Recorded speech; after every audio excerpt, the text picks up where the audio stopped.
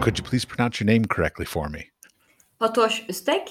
And you're from Turkey, but you're currently in London. So, like, how did that happen? Mhm.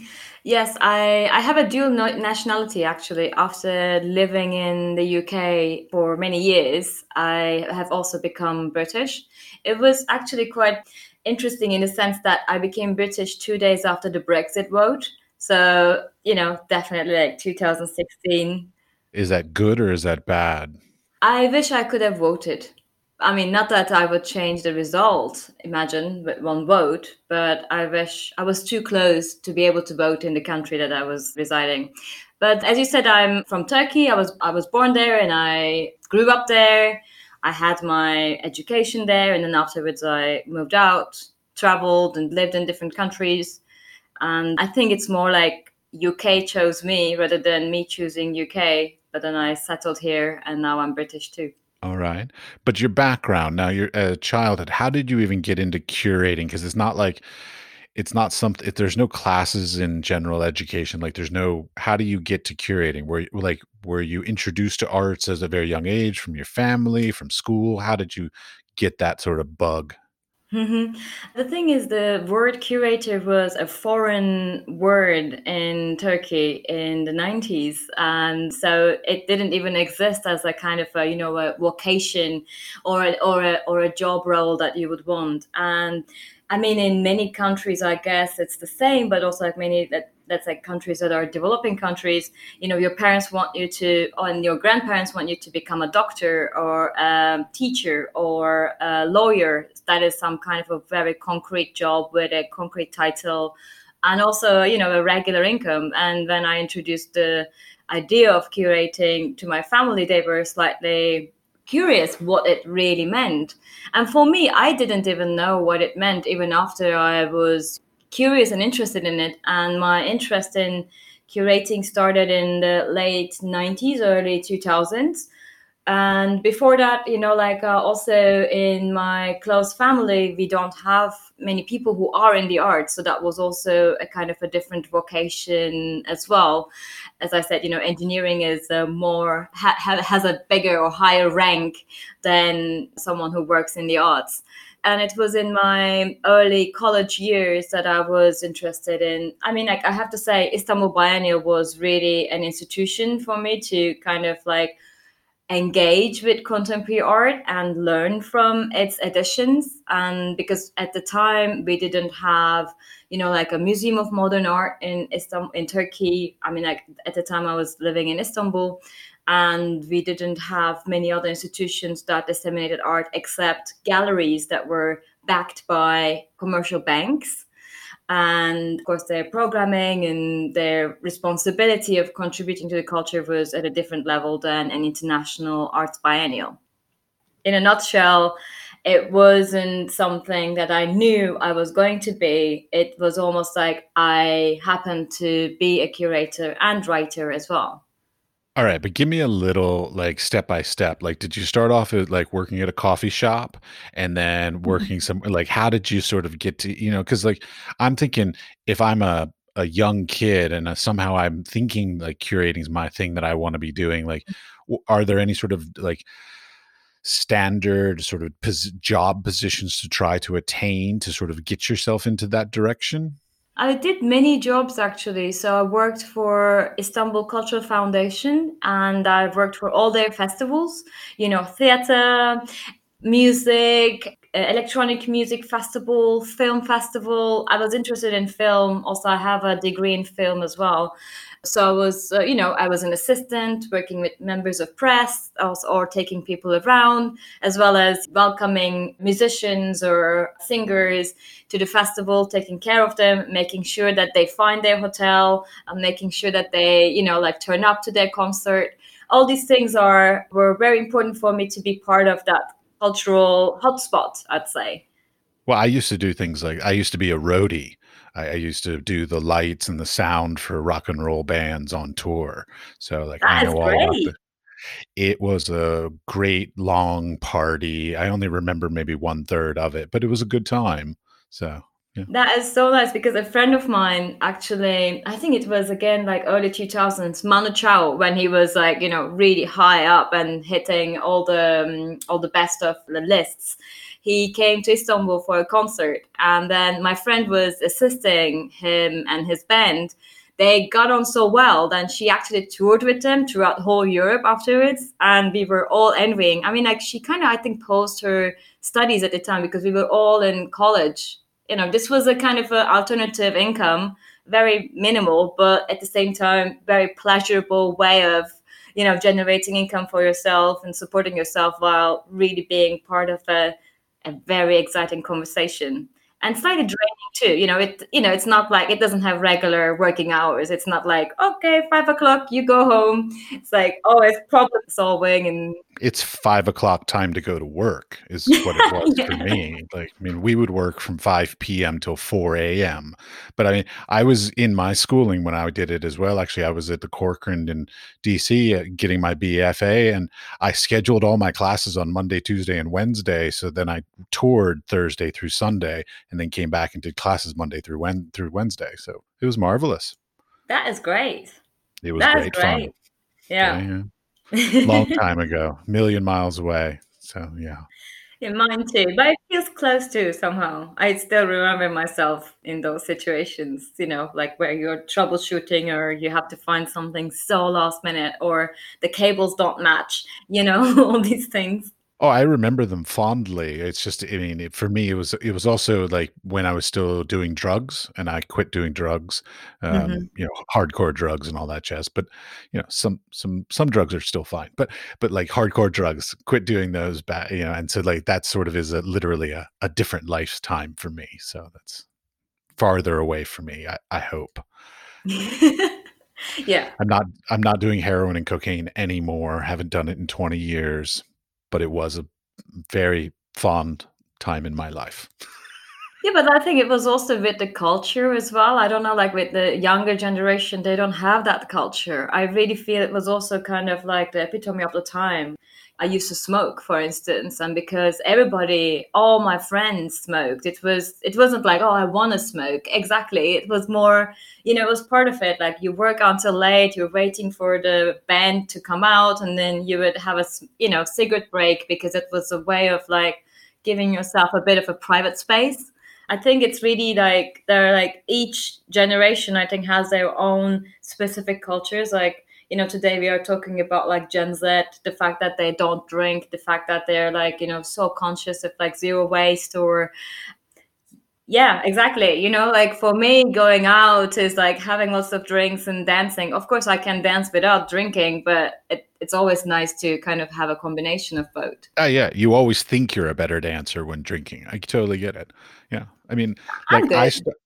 okay, I believe you. I've never seen you dance, but yeah, like I started smoking when I was in college, and with photography, one of the things was in the wet dark room that we would have to leave our prints to be washed for like a half an hour before we could really sort of take them out and look at them and stuff.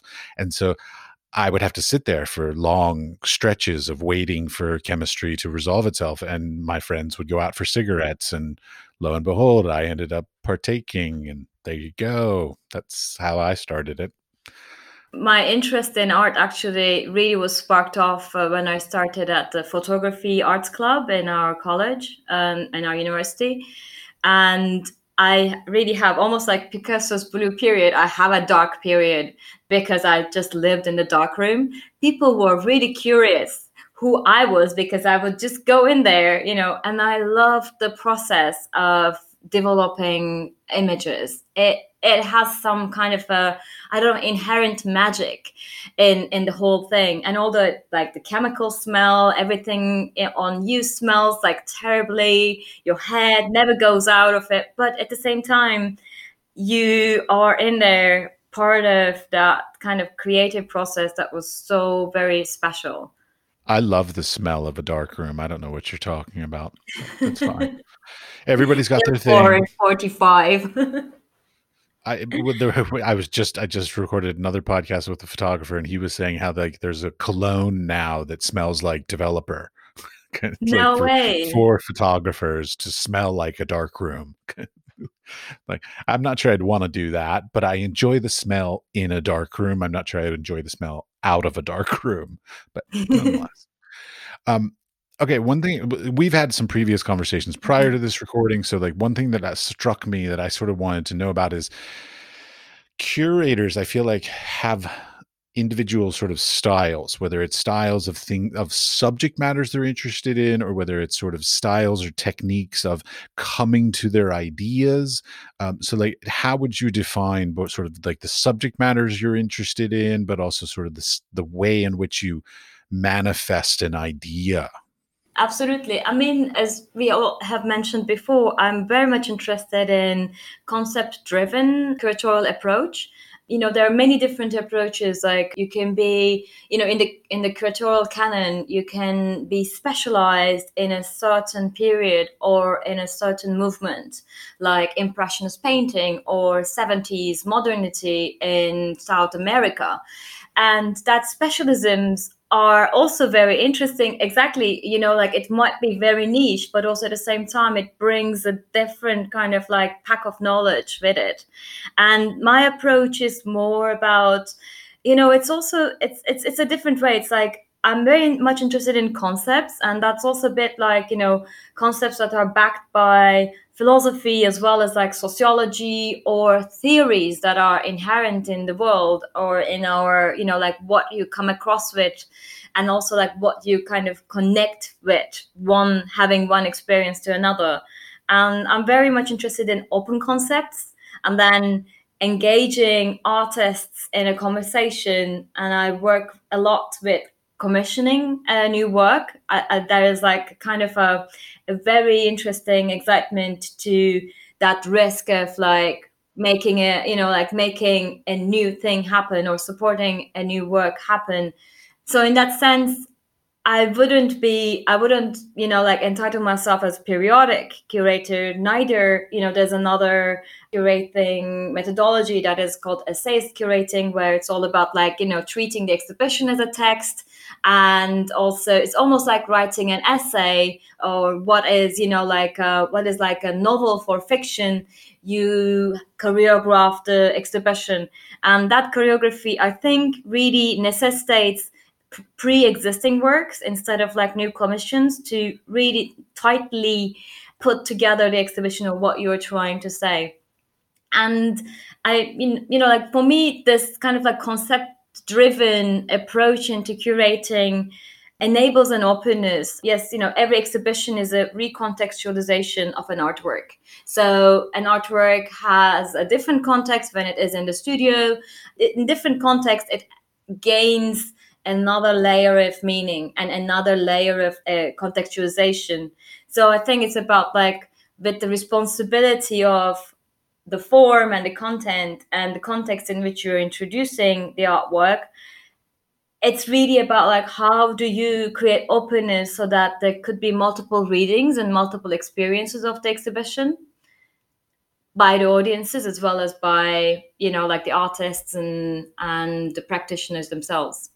Okay, so what I'm hearing is that you, as if it, like, let's say if it were up to you, so budgets and space, anything is your choice, and nobody gives you any constraints on that. You would choose to do commissioned exhibitions versus putting together an exhibition of existing works.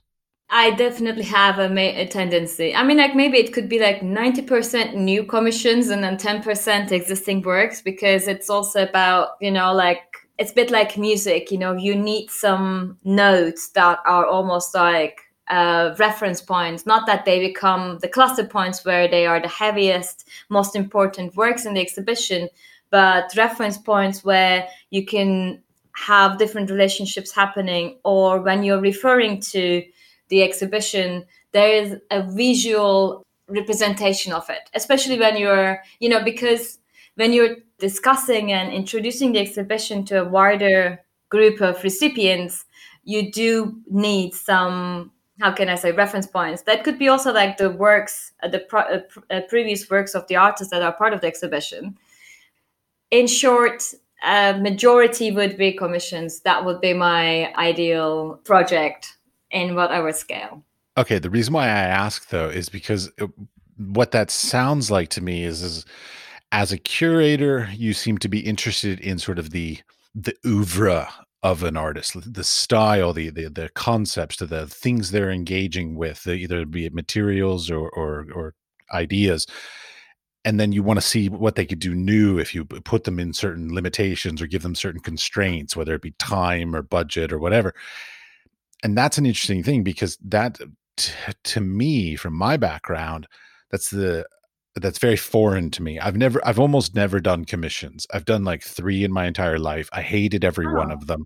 But they were private commissions. So like basically, more or less like people said, like take a portrait of my dog. That's not what Oh. happened. That's not what happened. But basically that's how it felt to me. So Oh. the idea of your sort of doing it through the art, through the curatorial process that you get to commission them to make work sounds more like you're building relationships with these people. And so like you like to work with them, you like to build something with them, you like to create something new with them as a collaborative process versus just going, I love this piece, can I hang it on this wall? And that to me sounds sort of like a very contemporary idea for curators. Hmm. Hmm. Am I No, wrong? I Is that think it's a very interesting way of seeing it, to be honest. Like, definitely, it has a collaborative ethos, but I haven't really articulated that way. For me, what is very important is the practice of the artist. I don't necessarily focus on one work and through that work define the artist and the artistic practice, but I'm very much interested in the pool of the artworks. And I mean, like, as you are an artist yourself, perhaps you would say you would attest to it. Not every work you do is the masterpiece or the most defining work of your practice. But I I think resent that. No, no, everything I make is a masterpiece. I have no idea okay. what you're talking. I'm so sorry. Okay. Except you, there are many artists that would, Totally kidding, totally kidding. Yes.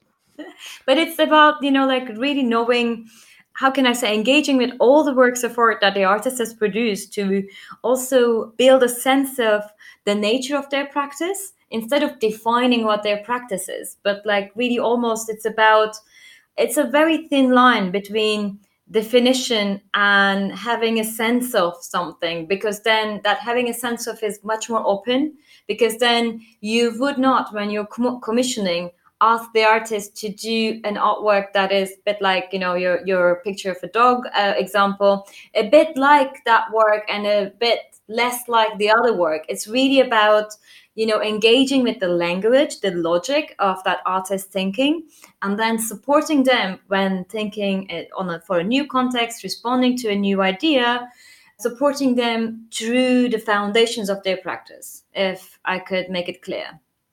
So in that sense, that is really a relationship as well. It's like, it's very unrelated, but I like this quote, like loving someone is knowing the song in their heart and singing to them when they're forgotten. And in a way, I feel my work with the artists are the same. It's not like in a way, a romantic love relationship, but it's actually really engaging with the song that they have in the heart of their practice, and supporting them to, like keep playing that song or keep growing that song, keep writing that song. Because also, like, I think every artwork adds to your practice as well as every artwork, I would really speculate, adds to the definition of art. There isn't a fixed definition of art, but it's of course like what gets visible, what gets added to the historical canon is a total different thing. But I really think, like every action is part of a bigger texture. I'm not going to entertain the conversation of like defining art. That's just going to be problematic no matter what I say because I'm sure I'll stick my foot in my mouth. So, but okay, when you commission works, it's like I in my history, like there are places that I love. Like there's this place called Crown Point Press in San Francisco, and what they do is they're a printmaking facility. But what they do is they choose artists who have never worked in printmaking to come and do a residencies there and work in a new medium, basically. So they choose painters and sculptors and other people who have never done printmaking to do it. So I guess the question would be like, when you're doing your curatorial commissioning, do Mhm. you look at what they do and just say, okay, I want you to do this except bigger, or I want you to do this except sort of more towards this concept, or do you sort of push them a little bit more to so that maybe go outside their comfort zone? In a way, yes, but also no at the same time. So what happens is, I don't know, it's about also like the passion and excitement. I am very like excited and passionate about the conversation, but also about art.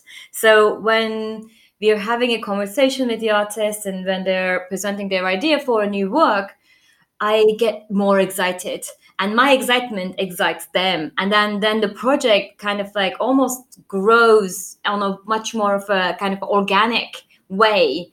And I can say that, looking back, I work with some artists that they have done to date, of not now but like until we worked together, their biggest largest scale work was also the work that we've, like I've curated or we worked together.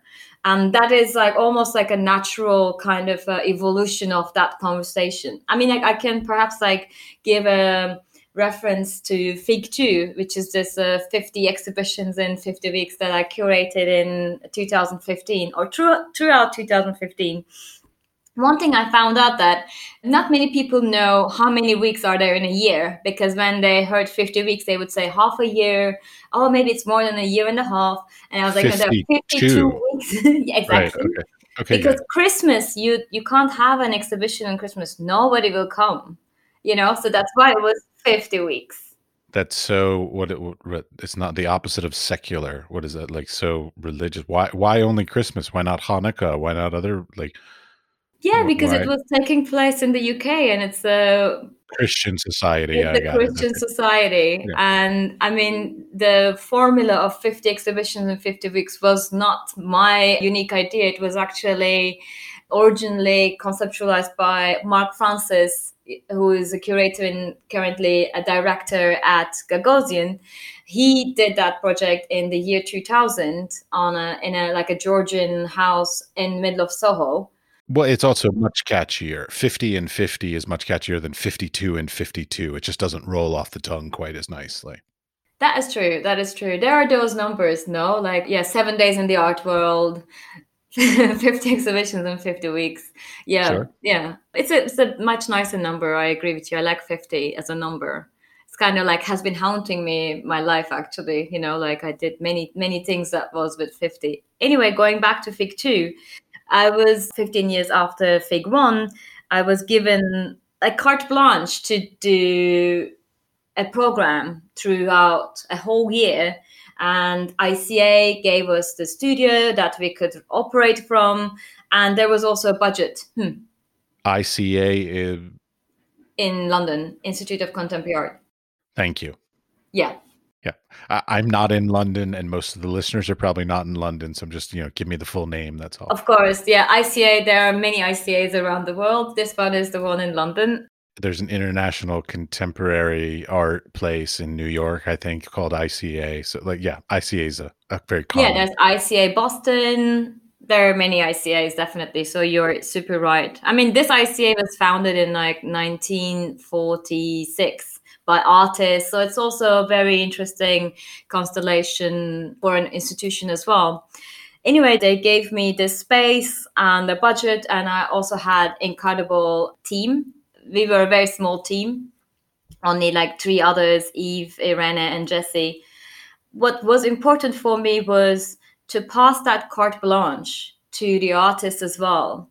So I think I like teasing, and I think I really like being playful and bit more, when you said like pushing boundaries, I like pushing boundaries, or I like alternative perspectives not for the sake of it, or I don't do that with a big force, but it's more in the way of being, or in the way of communicating or doing things. So what I then would go and tell the artists that, okay, what would you like to do? What you have always dreamed of and never done? If you had a space, if you had a budget, what is your innermost desire? Let's do that. And of course, that offer excites by its nature, because then you were like, okay, I can do anything. But we ended up really, it was almost like a blessing and a curse in its own right, because of course when the desires go high up, you want to even go higher, and then the workload and the necessitated funding becomes beyond what you have as a budget. But that was never an obstacle for me. I fundraised while we were curating and going through, almost like, I think 1/3 of an additional budget I fundraised throughout that year for each specific project, because some of them really needed bigger budgets and what we had was very minuscule. Anyway, long story short, photographers did performances, video artists, they transformed the space into a heavy metal rock band concert, and then after it became a casting studio for their TV online web series. So it was also about introducing that playfulness to them as well, because it was a week, in a way, a week is very short, but it can be also very long. It can be, something that you do that really energizes you. Meanwhile, you're building your masterpiece, or something that could be, like the start of your masterpiece that you test out, or it is the masterpiece that's just there. Okay. You're telling me sort of the greatest hits of all these things. What I'm also very interested in, because you brought it up about like failures on my part, saying that I am not masterful. It's fine. That have any of these collaborations ever failed? Have anybody, on anybody's side? I'm not looking for blame, and you don't have to say names, but I mean, have there ever been circumstances where the thing didn't work for whatever reason? The thing is, I don't see any failure, but looking back, I would, lay out the exhibition differently. With some works, I would have shown other works of the artist, etc. So, like looking back, I feel the exhibitions could be richer, because there was one exhibition, I can even give a name, like Yang In Hong, and she was on week 6, and she wanted to do a theater performance, like a contemporary dance theater performance, and we concentrated so much on the production because it was a big production. There were 5 performers, there were 2 musicians, one was a Korean shaman drumming, the other was a violinist, and it was an incredible piece. And we also had a video crew that filmed the whole performance on the opening night. And then we didn't sleep that night until early hours in the morning. We edited the video footage with the artist to install as a video installation in the exhibition space on Tuesday morning, to open at 10 a.m. on Tuesday. I mean, like, we did those things several times, by the way. We did also with Ben Judd, like the next day, the performance became a 3-channel video installation in the space, overnight editing again. That was not the problem. I think it was more like and I think that is very interesting in curating. And I would also maybe ask you what you think about art, being an artist and production. It's really about always keeping the big picture. When you channel your energies to one side, because that is the most complicated part, that actually demands much more energy, then you can really go astray and slightly lose balance. And I would really say Youngin's exhibition actually could have been much stronger if we had given ourselves the space to also give it a push, think it much more thoroughly than only doing the performance. But it was also the first performance we've done, the first time we used the ICA Theatre. It's like a big space, etc., etc. I would say maybe those were like the hiccups in that programming. Failure-wise, like sometimes it's also about what I've really learned, is that planning is very important. and really like thinking and reassessing, creating feedback loops in what you do is very important because things happen. Like we were commissioning this mural for Art Night that I curated in 2017 across East London. We commissioned this wall mural with City of London Corporation. It's by a Turkish artist. She actually came on a residency to London. She worked with residents of one of the two. There's only two council estates that City of London Corporation looks after. And we were really in like Tower Hamlets, City of London, Hackney areas. So it's almost like the council estate is almost like kind of squeezed between the Gherkin or all these, big skyscrapers of the city, and it's on the verge of like the traditional or more like the kind of 19th century East London and the 21st century East London. And we worked with the residents, and then we mapped their dreams and desires or how they related to their city onto a banner, and then it was becoming a mural. And the festival was one night only festival, so you can't delay. You can't actually not install the work and expect people to come the next day because something didn't go wrong. Everything has to happen. So we planned in advance. So we actually had this crew who was going to paint the wall, and on the day that they started painting the wall, for some reason BT installed two giant foam cabinets on both sides of the wall and dug up the whole pedestrian area. So the painters couldn't even access it. And that was, again, the permission was given by the council as well. So that was, and then of course 2 days later was the festival and we had a press launch, etc. It was quite interesting to kind of like do that on site or on the spot troubleshooting. I definitely went on from freedom of commissioning to troubles of what can happen when you're commissioning new work. But yeah, not at all. I mean, it's generally artistic practice in general, like the best laid plans. Like I always say, like had this sort of jest with my wife about this, is where I say, I like a certain amount of consistency in order to allow for a certain amount of spontaneity.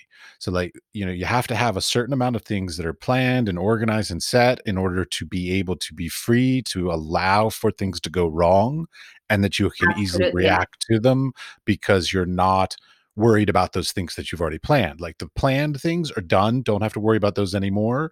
But there's a certain amount of openness and spontaneity of things that can occur that you could never have foreseen, that might be a problem, but also might be a blessing in disguise, kind of thing. So like having that blend is a sort of a necessary part of the creative endeavor.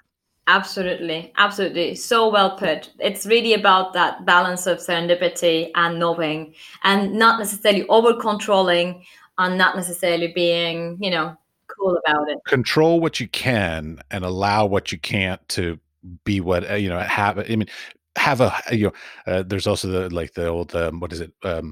Plan for the best, or no, hope for the best, plan for the worst.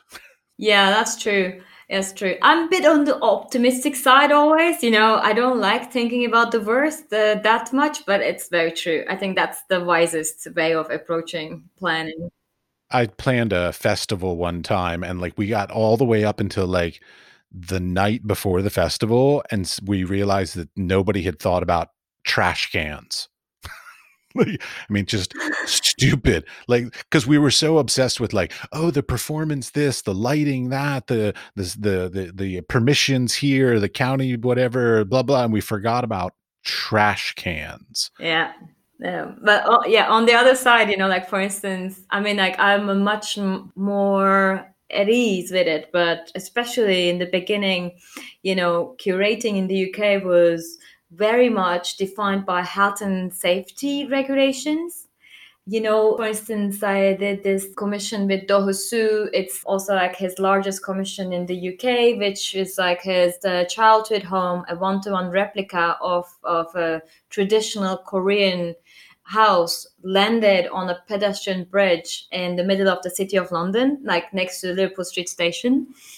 I mean, it took us 2 years to actually make that work happen. We were initially commissioning that work for 2017 Art Night Festival, which took place in July. We unveiled the work in September 2018.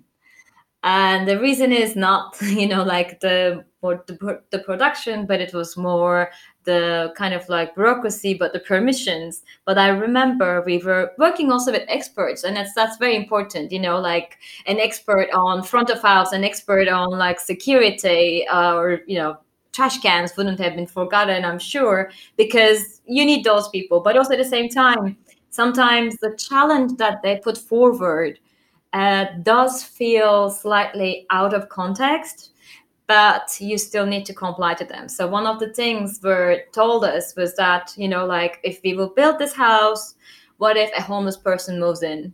And so we had to kind of close the house, but then it was a fire escape, so you couldn't really close the house. Then we had to make it bomb proof so that if someone puts a bomb in there, it doesn't explode.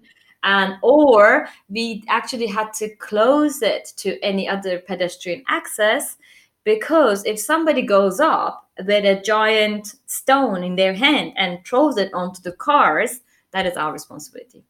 Yeah, liability is a huge issue. Like, I mean, I had a conversation with a sculptor who does outdoor sculptures, and he carries a huge insurance policy on all of his sculptures because, it's just if somebody just for some reason starts to climb on it and falls. So it's not even like it breaks and it falls, but if some dumb person just climbs on it, they fall, they get hurt, they could sue you, and it's just ridiculous the litigious society that we live in, but also the stupid people that do dumb things like that.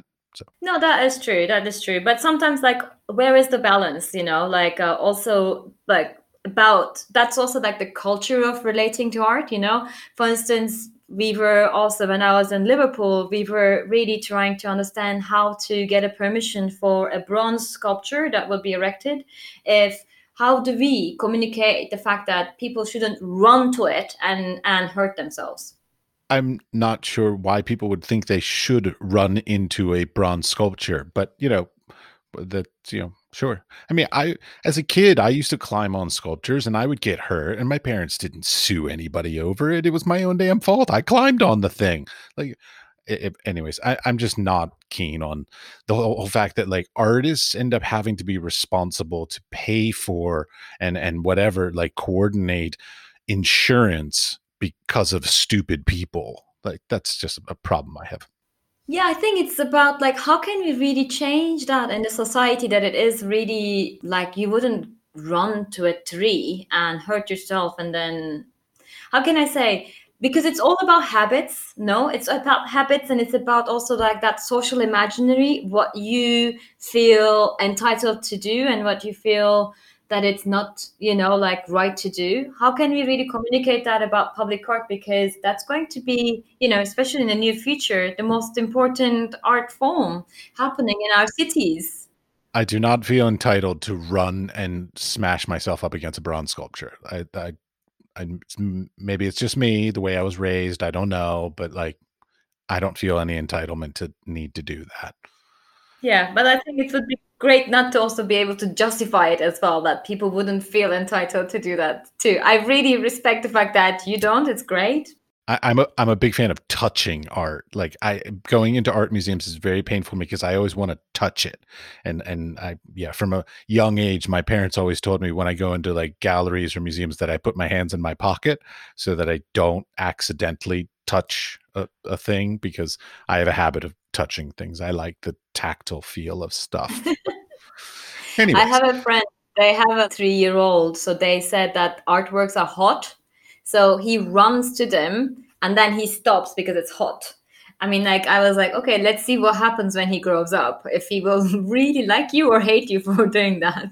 boy, I tell you, the stuff we scar our kids with by telling them things like that, like, like, boy, that kid's gonna have a problem later in life. I think, like, they're gonna think that artwork is dangerous in some way. Yeah, it's not healthy. You mentioned something about like sort of the idea of like concepts and techniques and things like this. Like, it made me think about my own work. Like oftentimes in my own work, I will have two sets of work that I'll be working on simultaneously. One that's very, very technique heavy, material, aesthetics kind of stuff, and then one that's very emotional and expressive and in sort of a yeah, emotional, expressive. I don't know how else to put it. So the question I have for you is like when you're a curator and you're looking at work, are you sort of more engaged with really great ideas that might not be fulfilled technically with some great skill, or are you looking for incredible craftsmen and skilled creators that maybe their ideas could use a little bit more work? It's a very interesting question, actually, because for me, I think like the craftsmanship and ingenuity is sometimes manifested in the technique and sometimes manifested in the idea and the concept of the work. So I initially am interested in the artwork and its strengths. And, like it's maybe important to define what that strength is, but it's about that the work itself can stand on itself. It doesn't need an additional contextual explanation. Like if we go back to, John Berger, like the image and the text added to the image changes the image. So I would be interested in looking at the image. And then, of course, I would like to read the text because then it would add a different reading to the whole experience because the text and image provide the experience together. Yes. Not always. I do portfolio reviews, and Uh-huh. there are many times where I have seen some what I would think is very strong work where I'm like, "Oh, this is really beautiful." And then I read the text and the text is about something completely different, or it's just a bunch of gobbledygook, or it's Freudian and Latin phrases or other kind of crap that makes it sound more pompous and arrogant than it was when it was really beautiful and visceral and emotive when I was like engaging with the work. And then the text, whether it be a title or an artist statement, if done wrong or poorly, can ruin an appreciation for a piece of art. Of course, on the opposite side, it can elevate and make it even better. But that's a really tough balance that these days, we as artists, we not only have to be able to produce beautiful things, whatever performances, objects, it doesn't matter, and title them in some eloquent manner that enhances the appreciation and write an artist statement that then brings even more to it, which we're not writers generally. Like that's why we're artists. So like what do we do with that?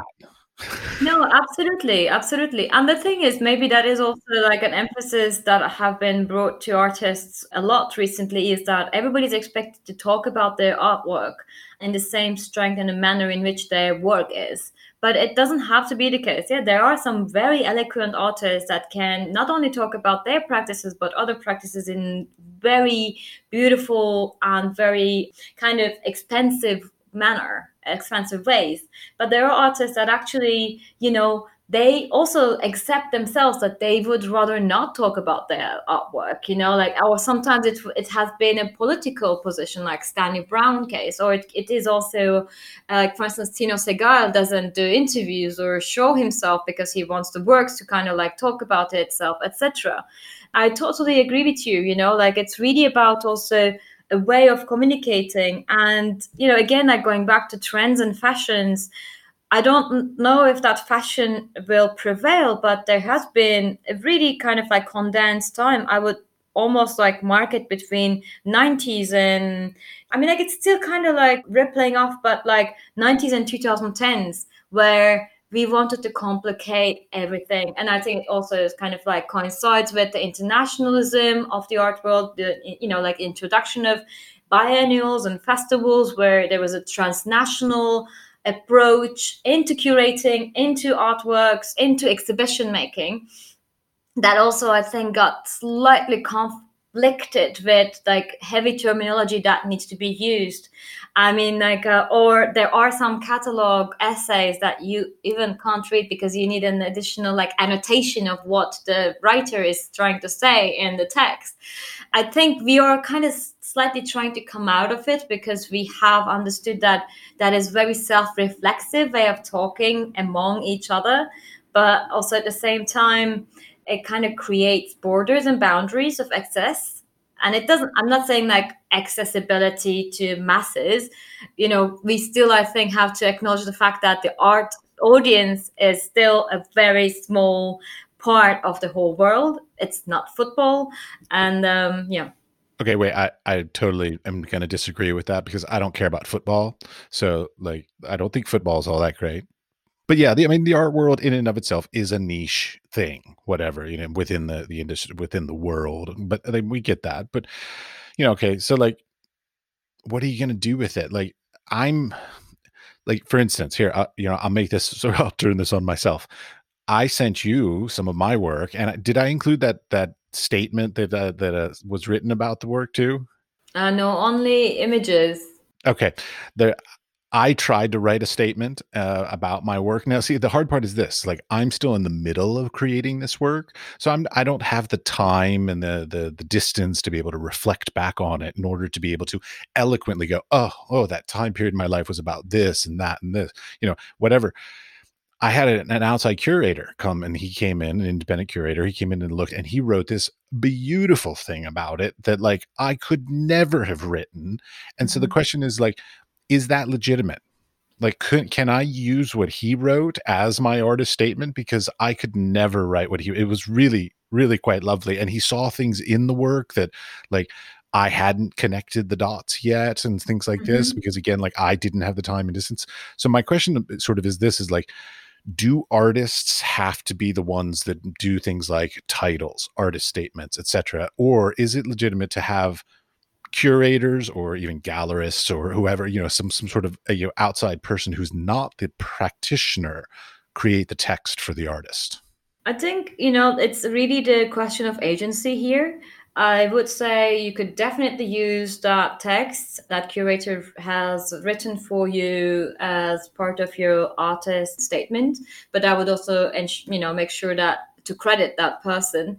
But with titles, it's different because titles are very closely related to the artwork. It's almost like how can I say, the cover of a book that I think I would really question the agency. And also passing that agency. What if you have chosen to find the title with someone else and a couple of years later you actually have a different feeling about the work? So I think it's about like your relationship with the work as well, like how close you want to be and how open and interpretable you would like the work to be. I'm horrible with titling work. Like either I come up with some incredibly pompous like Latin phrase or some bullshit like that, or some incredibly esoteric thing. Like I once opened up a nonprofit organization that I called Tabula Rasa. Like, I mean, That's great. it's a great name for people who understand what tabula rasa means, but the majority of society doesn't know what that means. So I had to Yeah, spend but then the they next might 10 learn. years. Well, but I had to spend the next 10 years explaining what tabula rasa meant instead of just saying blank slate. Would have been much easier. So, coming up with titles, like, for God's sakes, even the title of this podcast, The Wise Fool, that tells nothing about what the subject of this podcast is. Like, so The Wise Fool. So what are you talking about on the podcast? No fucking idea, but it's wise and it's foolish. That's what I know. Like, that's it. So like, I'm so bad with titles. So like, how important for you as a curator are those titles, and how can we do them well? I think it's really, again, according to the artist. For instance, if we look at, yes, because if you look at Uber, what does Uber tell you? Does Uber tell you anything that is a taxi service that you can book on an app, like through your smartphone? But eBay and Amazon, I mean, those are Yeah. brands. That's marketing and all that. I mean, is that what the way we should be looking at our artwork? Should I be titling my artwork like that? No, not at all. The reason I gave that example is the fact that if you are drawn to titling your works from Latin phrases or from, like that, it has a game of its own right, or, like Marcel Bruthauer's titled all his works as figs, Fig 1, Fig 2, Fig 12. It's part of the artistic language. So I think I would not censor my language, neither commodify it into a certain way of accessibility that I think is agreeable at a given time. It has to be, I mean, like maybe, like there might be people that are you don't maybe won't agree to this, but I would really find the titling process a very intrinsic and intimate process with my artwork. I wouldn't want someone else to change the title of my publication or of my essay, because that is still how I have thought about it and how I have framed it.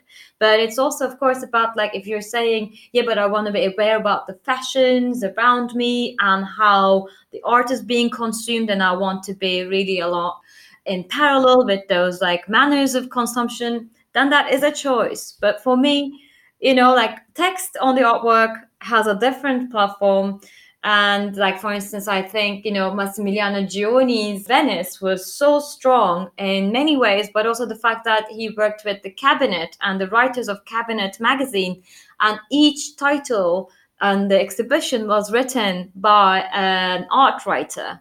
That created a beautiful additional layer, a linguistic layer in the exhibition.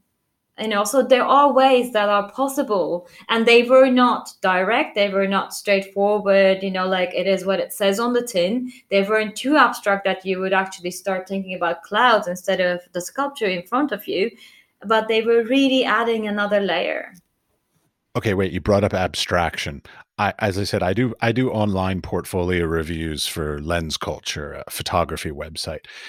And they're anonymous, which is really great because it allows me to basically be a little bit more blunt without any feeling that somebody's going to hate me for it because they don't know it's me.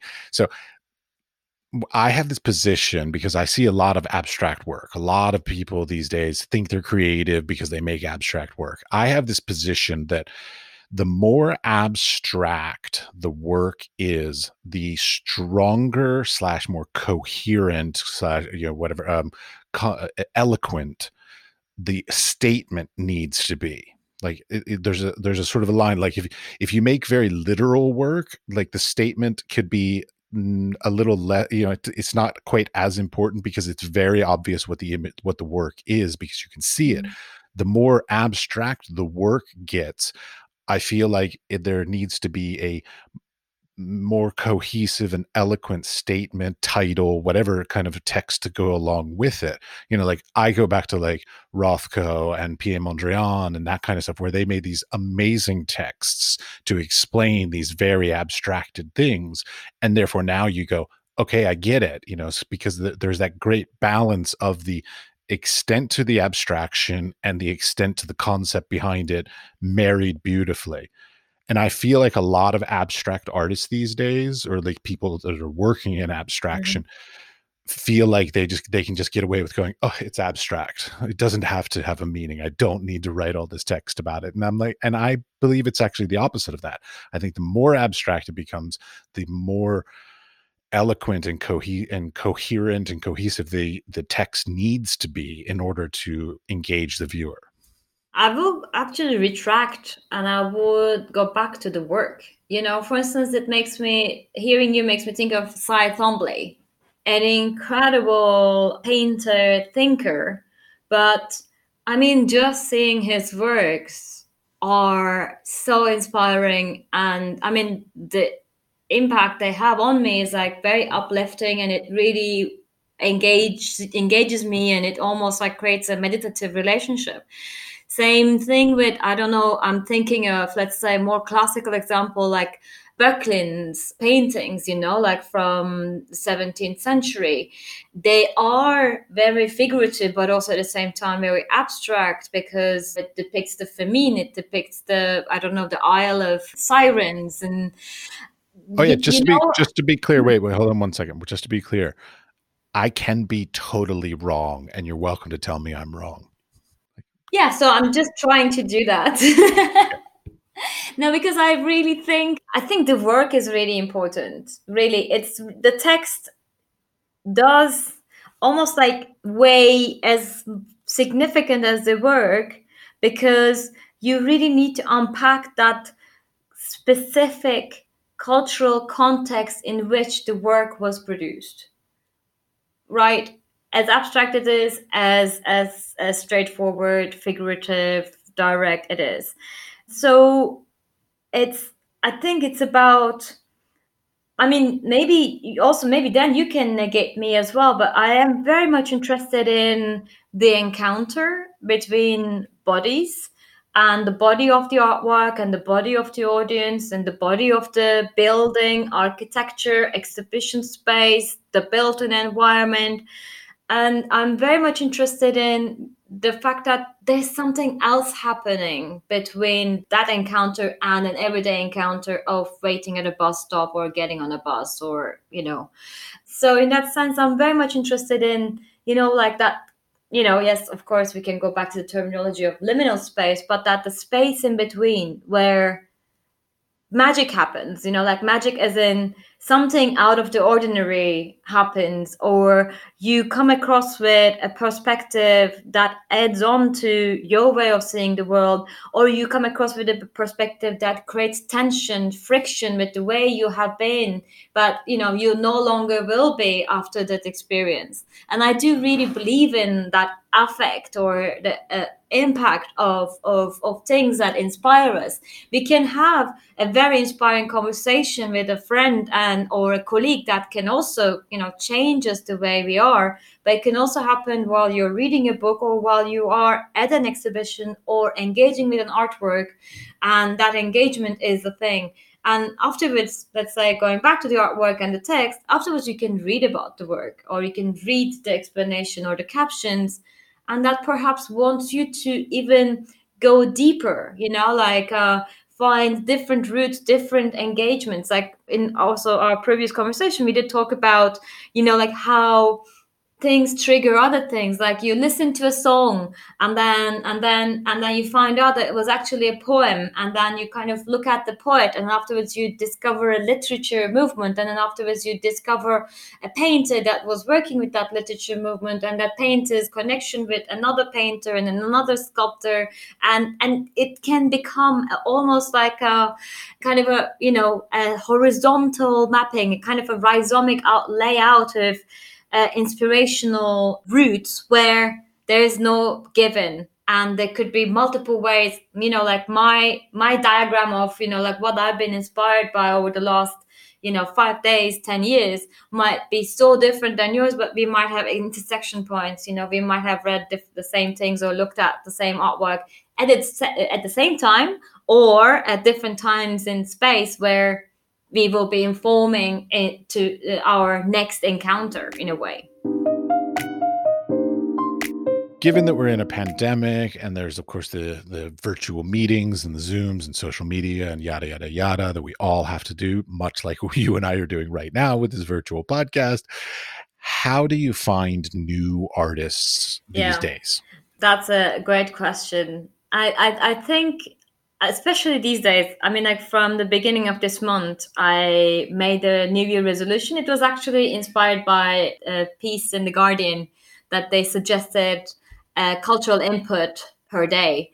And I was like really interested in that idea. I was like, okay, I'll do that obstruction to myself. I really like, like putting these kind of almost, let's say, frames, introducing frames into my work. So this month, I'm literally every day trying to read a book. Sometimes I manage to read a book every day. Sometimes there's, haven't managed to do that.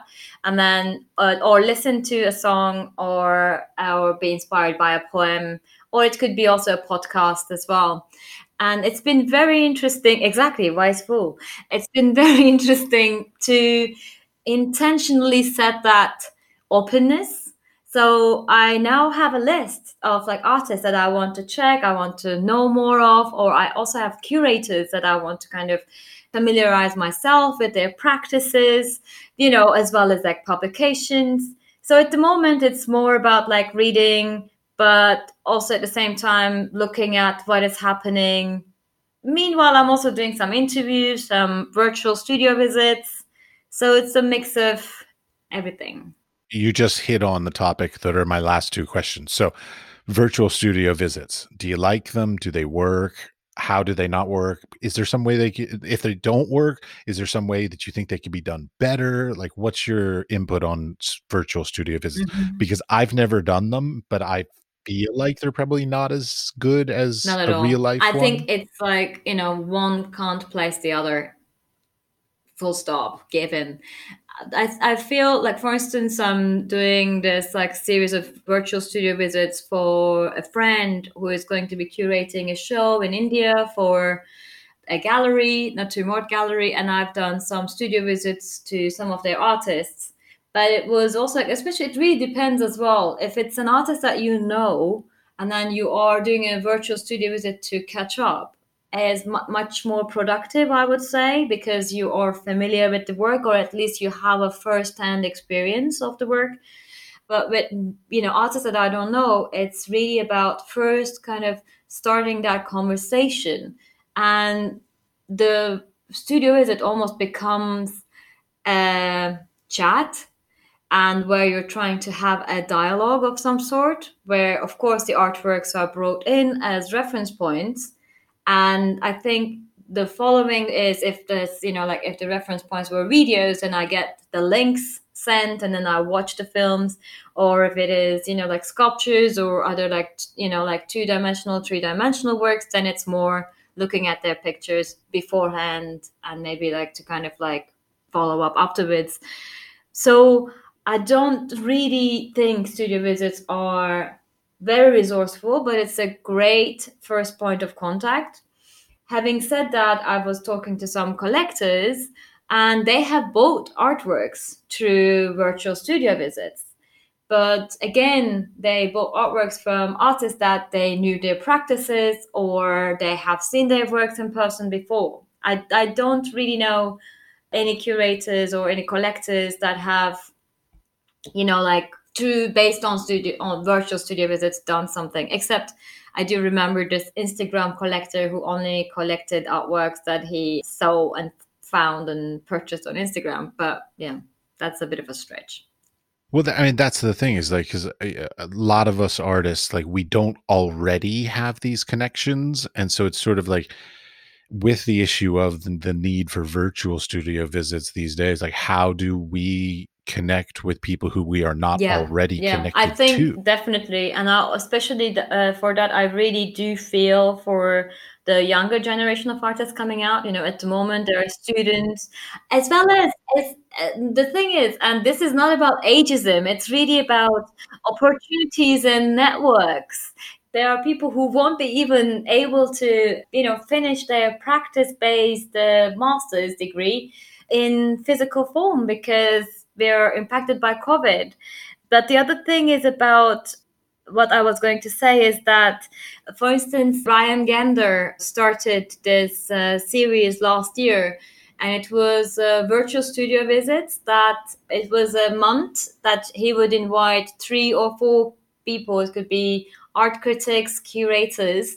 That I was also part of it. So in July, I did studio visits to, on a weekly basis, I think 3 artists in total, like 12, 14 artists throughout whole July.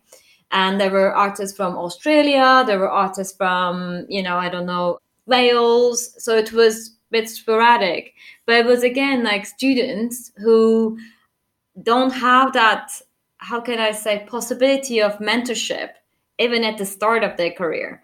I do agree everyone does need access, but I think it was also important to give a bit of a support to young students who are very confused right now, like didn't even have a first show physically. Yeah, it's going to affect the arts in a very interesting way. Like, there's going to be a lot of seclusion for a while. Like, people aren't just able to get very far easily as they once were. But hopefully that will work itself out in time. Yeah, absolutely. I'm an optimist that way. Um, okay, now I have a question. It's a little catty, so bear with me. Artists now, don't get me wrong. Most of my friends are artists. So I wanted to sort of start with that. However, I have run into a lot of people who see see me as competition or are catty towards me. Like, so, like, specifically, it's mostly photographers, but I don't want to get into photographers. But the is there any sort of like cattiness or sort of fighting or rivalry in the curatorial I'm sure world? there is. but I don't, there are like many beautiful phrases about comparison or competition. I don't believe in the positive support of comparing yourself to others. I would rather be interested in their work and, choose to engage with their work or not, but I wouldn't compare, let alone compete with any other curators. I mean, don't get me wrong. I say this because, like, when I was in what was I in undergrad, there was a guy, Chris. I can't remember his last name. And he and I were constantly Hmm. competing to do better, and that Hmm. competition actually pushed me to do better work. So, like, and just the term competing, I don't mean that in a negative way.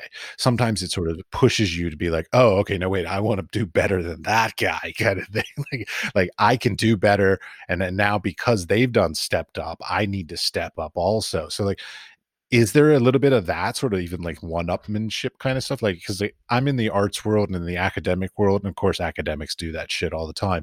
But how about curators? Do they do that kind of stuff? The person I would know best is myself. And what I put to myself is I want to do better in each and every project and in each and every text. I'm very much interested in that kind of like pushing yourself, not for the sake of any perfect image, but it's really about how can you get better each time. And that betterment isn't about perfectionism again, or isn't about like the ultimate ideal curator image, but it's really more about, it's more about like learning from how you do things and what you do, and then also raising awareness of like what you could do well and then doing better each time. So I'm very much interested in that kind of like processual, gradual development and evolution in my approach to curating, in my approach to writing. And I think that is really the case for many people, like for instance, when I look back to my presentations, like 15 years ago, I wasn't as confident a public speaker as I am now. And I hope that in the future I will even become more skilled in that. Same thing with writing, like, yes, I'm still very proud of my text that I published when I was 21 in a photography art magazine.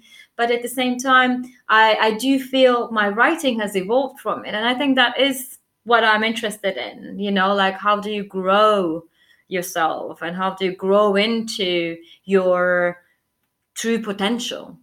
Oh yeah, I used to be an art critic for a newspaper in the US, and to this day, I mean, I stopped doing it maybe 15 years ago, and to this day, there's this one artist that still is very angry with me, and I keep hearing through like Oh, social media wow. and stuff how angry she still is with me about a review I did of her work, and I'm Yeah. just like, get over it. It was just one review. Move on. Take it as something to help you to be better. But like, it's hard. Taking both writing criticism, because also I do portfolio reviews as well. Like writing criticism, but also being able to take criticism is a very difficult thing for a lot of people, myself included. So it's a tough part of our industry, because like a lot of other professionals in other industries, they don't get criticism and they don't need to take criticism. They either do their job or they don't. There you go. That's it. Like, and they get their paycheck. No, that is true, but I think it's like the way that criticism is published is very important as well. For instance, I have a very, very close friend that I have strongly written negatively about her work 11 years ago. But then what happened is, like, we evolved into a conversation that then led to a very important and a beautiful friendship. And we also worked together in the past, and that also actually added on our strength of being friends now today. But I think it's really about, yes, criticism is important, but it's about like what you do with it. It's also about, I'm also very much interested in like thinking about leadership, thinking about ways of being in the world. And there's a beautiful quote. It says leadership is about the time that you take recovery. And I think it's about also success, not in the sense that success is one ultimate goal that we will all reach. Success happens on an everyday basis. There are successes, it's plural, it is not singular. And also at the same time, that recovery is, for instance, if we give the example of a tennis player, if a tennis player is thinking about the bad backhand that they did, they will lose the game.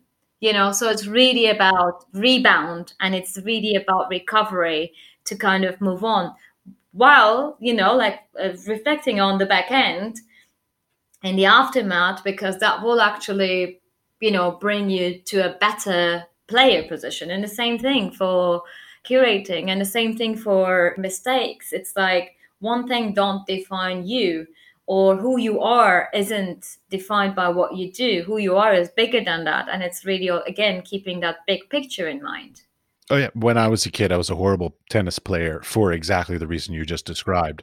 Like, That I was would bad. constantly be like, "God damn it, I shouldn't have done this.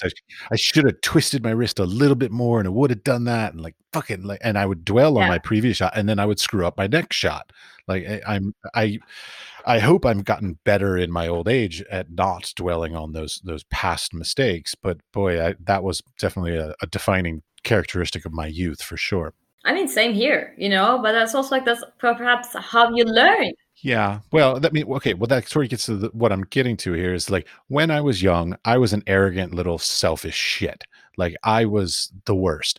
And in many ways, I believe that a lot of that has been to the detriment of my own career. I mean, I made my own bed and I lied in it because I thought it was the right thing to do. And I have learned Mhm. since then that it was the wrong thing to do. And I made a lot of whatever. I'm not even going to get into all the stupid mistakes I've done. But trust me, I've done lots of stupid mistakes that have damaged my potential career. But so like what I'm asking, leading to with you is like, how important is Mhm. like the personality of the artist? So like, like I know some artists that make really amazing work, but they are drug addicts, drunks, just fucking annoying, whatever. Or some artists that are really pleasant to work with, but they maybe make mediocre work. So like, is there what's the more important part? Is it the enjoyment and the appreciation of being able to participate in the creation of their work, as a collaborative process for you? Or is it just like, I just think they make great work, even if they're fucking horrible to work with? And I will get back to the art and their practice. I think if the practice and the artwork is strong, I would definitely work with the artist. But also at the same time, it's really important how the artist relates to the work, or what makes them really hard to work with. Like sometimes it's very important. Like some artists are called as, oh, they're very challenging, they're very hard to work with because they are precise.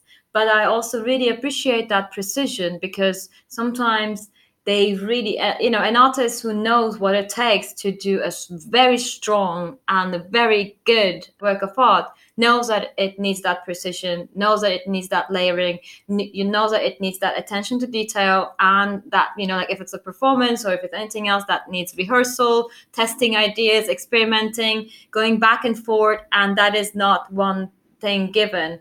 And if people think that is the challenge, I'm happy to take that challenge. So it's really about, like, if the artist's relationship with the artwork makes them hard to work with, I'm up for that challenge. But if it is the kind of like artist approach to being in the world, and for the sake of being less accessible, less communicatable, and if they actually are in it for their ego and for the sake of this attestation of the strength and the amazingness of their ego, then I will really pick my choices. I mean, because I have definitely been bitten in the past as well. And it's not only once, like once you do it and then you move on. I learned my lesson. No, you don't learn your lesson. You have to kind of keep learning the same lesson to really learn it well. So I'm sure in the future there might be also like other circumstances coming. I don't say it's over, but I really do now know what to really value, because in a recent project I did work with an artist. It was very, very hard and very draining. But then I also discovered that the draining was actually a process that the artist was going through in the mode of production. And it was almost like it was compulsory for the work and the outcome is so incredible in a way that I still do remember those days, like with a sunken heart, but also at the same time, I'm so proud about the work as well. You know what I mean? So I think, still work with the artist again, even though maybe, have different ways and means of introducing clarity. Hire an assistant to intermediary before you. No, or is it really about like, knowing what might likely to spark up attention and finding ways or maybe like having tools to contain it better. Because it's also about like, I'm just like gonna stretch it a little bit, but it's really about, it's not about like life isn't like something that happens to you, or like hardships is not about like the hardships that happen to you, but it's also about your response to it. Or like if you have a relationship that is not working well, I would really question my role in it as well. Like what is it that in my reaction that actually supports their response being that negative or that destructive? Okay. Any advice that you would like to give to, budding, curators out there? Yeah, I definitely feel for them. I think it's really tough times for everyone, but I think it's really tough for people who are starting or who are trying to find their feet in the arts. There are many questions, many queries. We are, like rethinking about museology. We are rethinking about institutionalism, and we are rethinking about the curatorial canon and curatorial practices, how to be, who to be, what is it that you really want to do, or like what is the threshold for you in your practice. It's really, I think it's quite challenging times. I do have a question. Okay. I keep in mind I left school 20 some years ago, so, like, I'm a little older in my philosophy on this. Is it your desire, career desire, to be working at an institution these days, or is it your desire to stay independent? Like, because traditionally, I felt that curators sort of started off maybe independent, then they worked for a gallery, and then they sort of made their way up to some institution, and that was sort of the pinnacle of their career. But I feel like that's not true anymore. I feel like a lot of independent curators love their independence and that they actually really don't want to work for institutions. So, like, how does your career, trajectory look in your mind? Hmm. The thing is, my career trajectory has been changing a lot, and I think one thing I am very sure of is that I don't see independent work too far off institutional work. Yes, of course, there might be a permanent position and there might be, like regular income, etc. I still feel like my work to date has been very strongly affiliated to institutions as well. Like, for instance, Fig 2 for me was a non-institutional institution. It had a vision, it had the kind of like roof on its top, and, like a team, a vision to execute its program. One thing that is, I think, very important and going forward is that I think the institutions are really looking at themselves. Like yesterday, I was at an event, it was all about decolonizing the museums. And I think decolonizing the museums will also need to kind of like really reflect back on decolonizing the institution itself as well, because you can't decolonize the collections or the kind of the understanding of museology without also, like addressing the structure in which it operates. For me, it's really about aspirations, and it's really about like what you want to do as a curator. I'm very much interested in openness and, in a way, exactly as you said, also like serendipity or spontaneity in programming without necessarily, spontaneity doesn't have to be irresponsible. It still can be charged with responsibility and care and conviction. I think these days, especially, I'm really contemplating on different institutional models that could embrace that mode of functionality that is a bit more agile, that is a bit more responsive or can be responsive, but also at the same time does have a vision in which it generates content. I do really believe in structures where everyone who works in an institution has a sort of agency and can take initiative. In a way, I'm not really interested in these like top down management. I would like to, like if there is an institution I would like to work with that would definitely have those values and characteristics in itself, or at least open to change. Something that we are talking a lot about is like, oh, change is hard, nobody wants it. But also at the same time, from a quantum physics perspective or even like spiritual perspective, change is that is constant, it's happening all the time. So it's really about like finding that balance between. And one last thing I want to add is that it's really about imagination. Sometimes, for instance, people think that there are conditions that you're surrounded by and you live accordingly. It could be financial, economic, and sometimes people say you set the conditions, you set the bar, and then you kind of like aspire to live in those conditions, in those circumstances.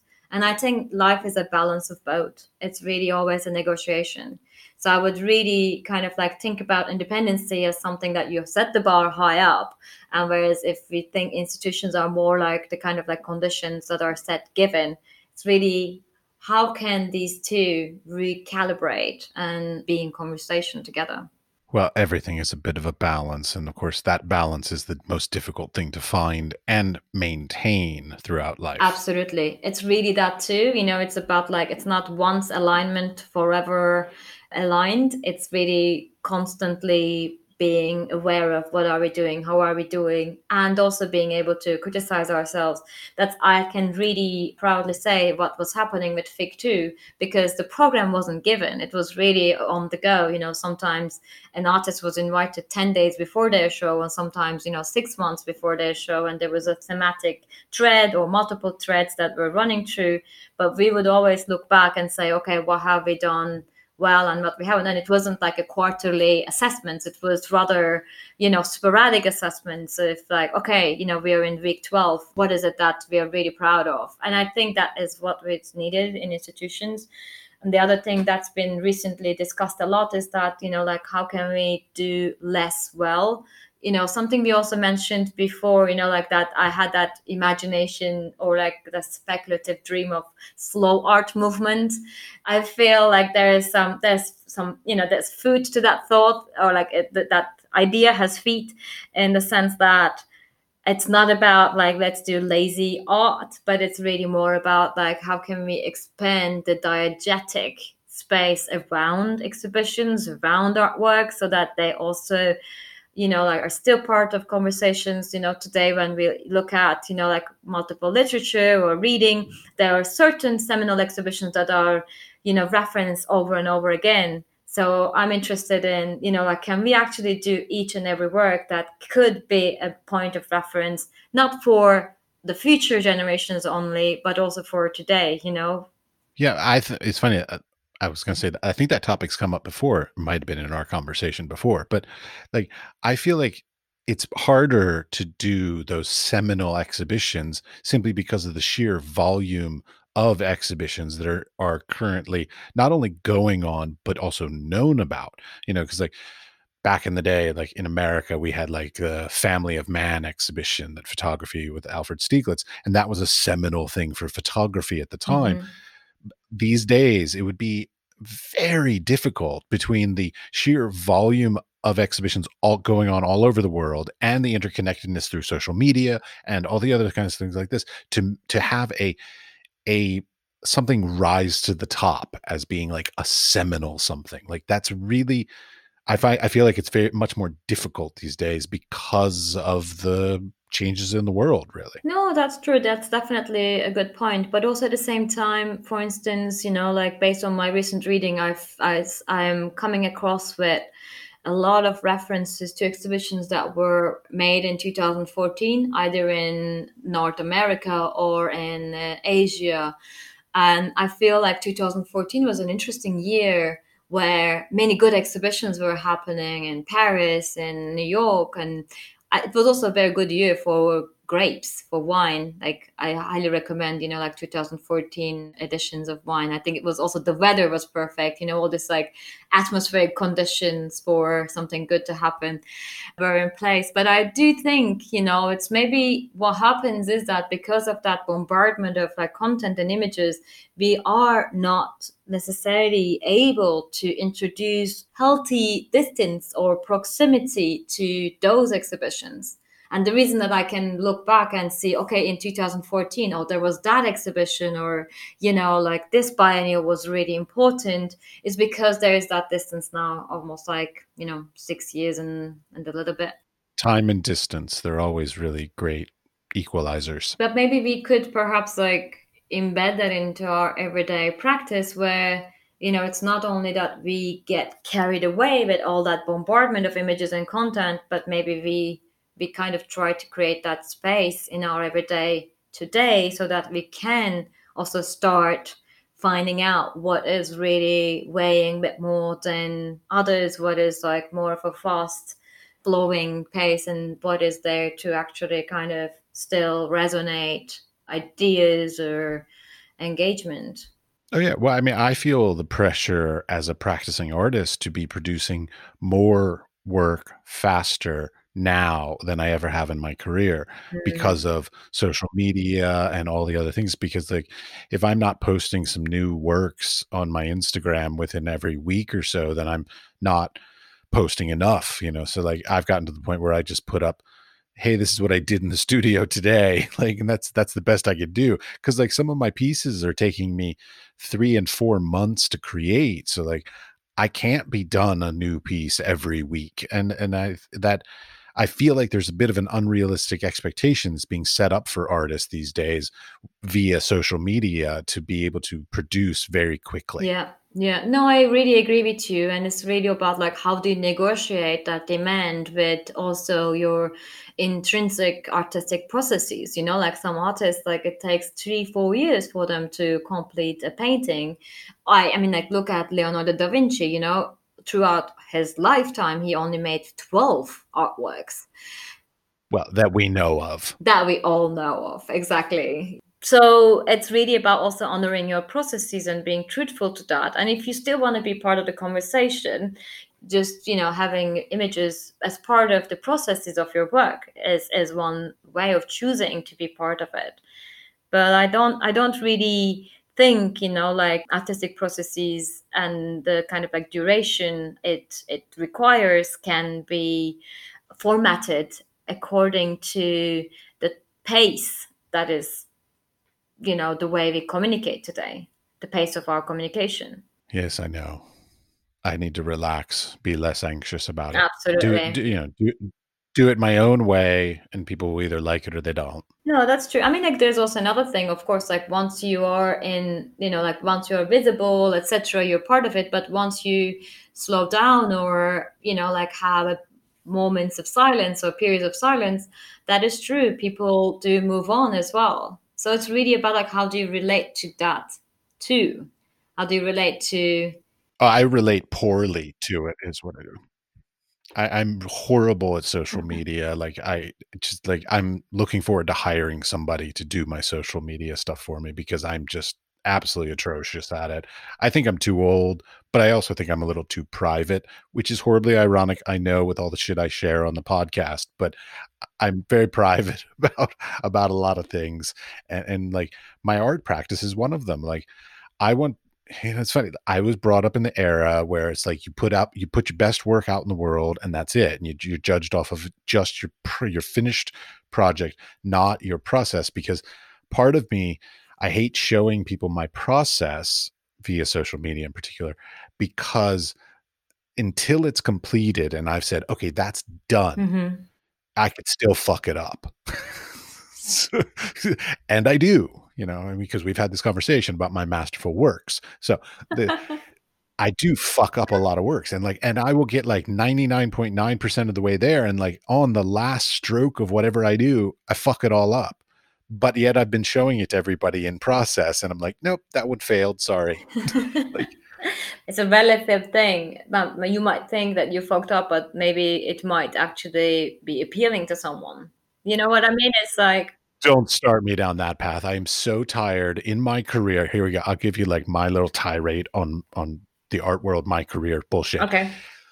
Every time I have an exhibition, I will put together the pieces that I think are the absolute magnificent pieces, and I'll put them as primary places in the exhibition, and they're really great. And then endlessly, I always have like a little empty wall that I didn't think of, or an extra space, and I put up some other piece that I'm just like, I got to fill up this wall. I'll throw this other piece in. That's the piece that everybody fucking loves, and nobody loves the ones that I think are the best pieces and put in these prominent places. Everybody loves the ones that I literally throw in at the last minute, and nobody loves the ones that I love. That nobody is a temporary nobody, in the sense that maybe in a year time or in 5 years time or 10 years time, that could be the work that actually resonates with people. So, everything has its different time. Oh yeah, no, my wife, she's not very into art, and I put up a piece in our home, and I was just like, I love this piece, and she's like, I hate it. And now 3 years later, we're getting ready to move to a new apartment, and she's like, okay, we have to have that piece in the apartment. I love that piece. I think you conditioned her. She's attuned to liking that piece. It's, like whatever becomes part of your pool of perception becomes, whatever becomes familiar is lovely. I'm No, no, no. There are joking. other ones that are in our apartment that she hates still to this day. But that one she fell in love with, That's so that's great. good. Yeah, yeah. So, anyways, all right. Well, thank you very much for your time. No, thank you. This was really great. Thank you very much for your time and for your attention and great questions. I'm just listening to you and asking things off of what you say. No, that was very lovely. Thank you very much, Matthew. Okay. Thank you.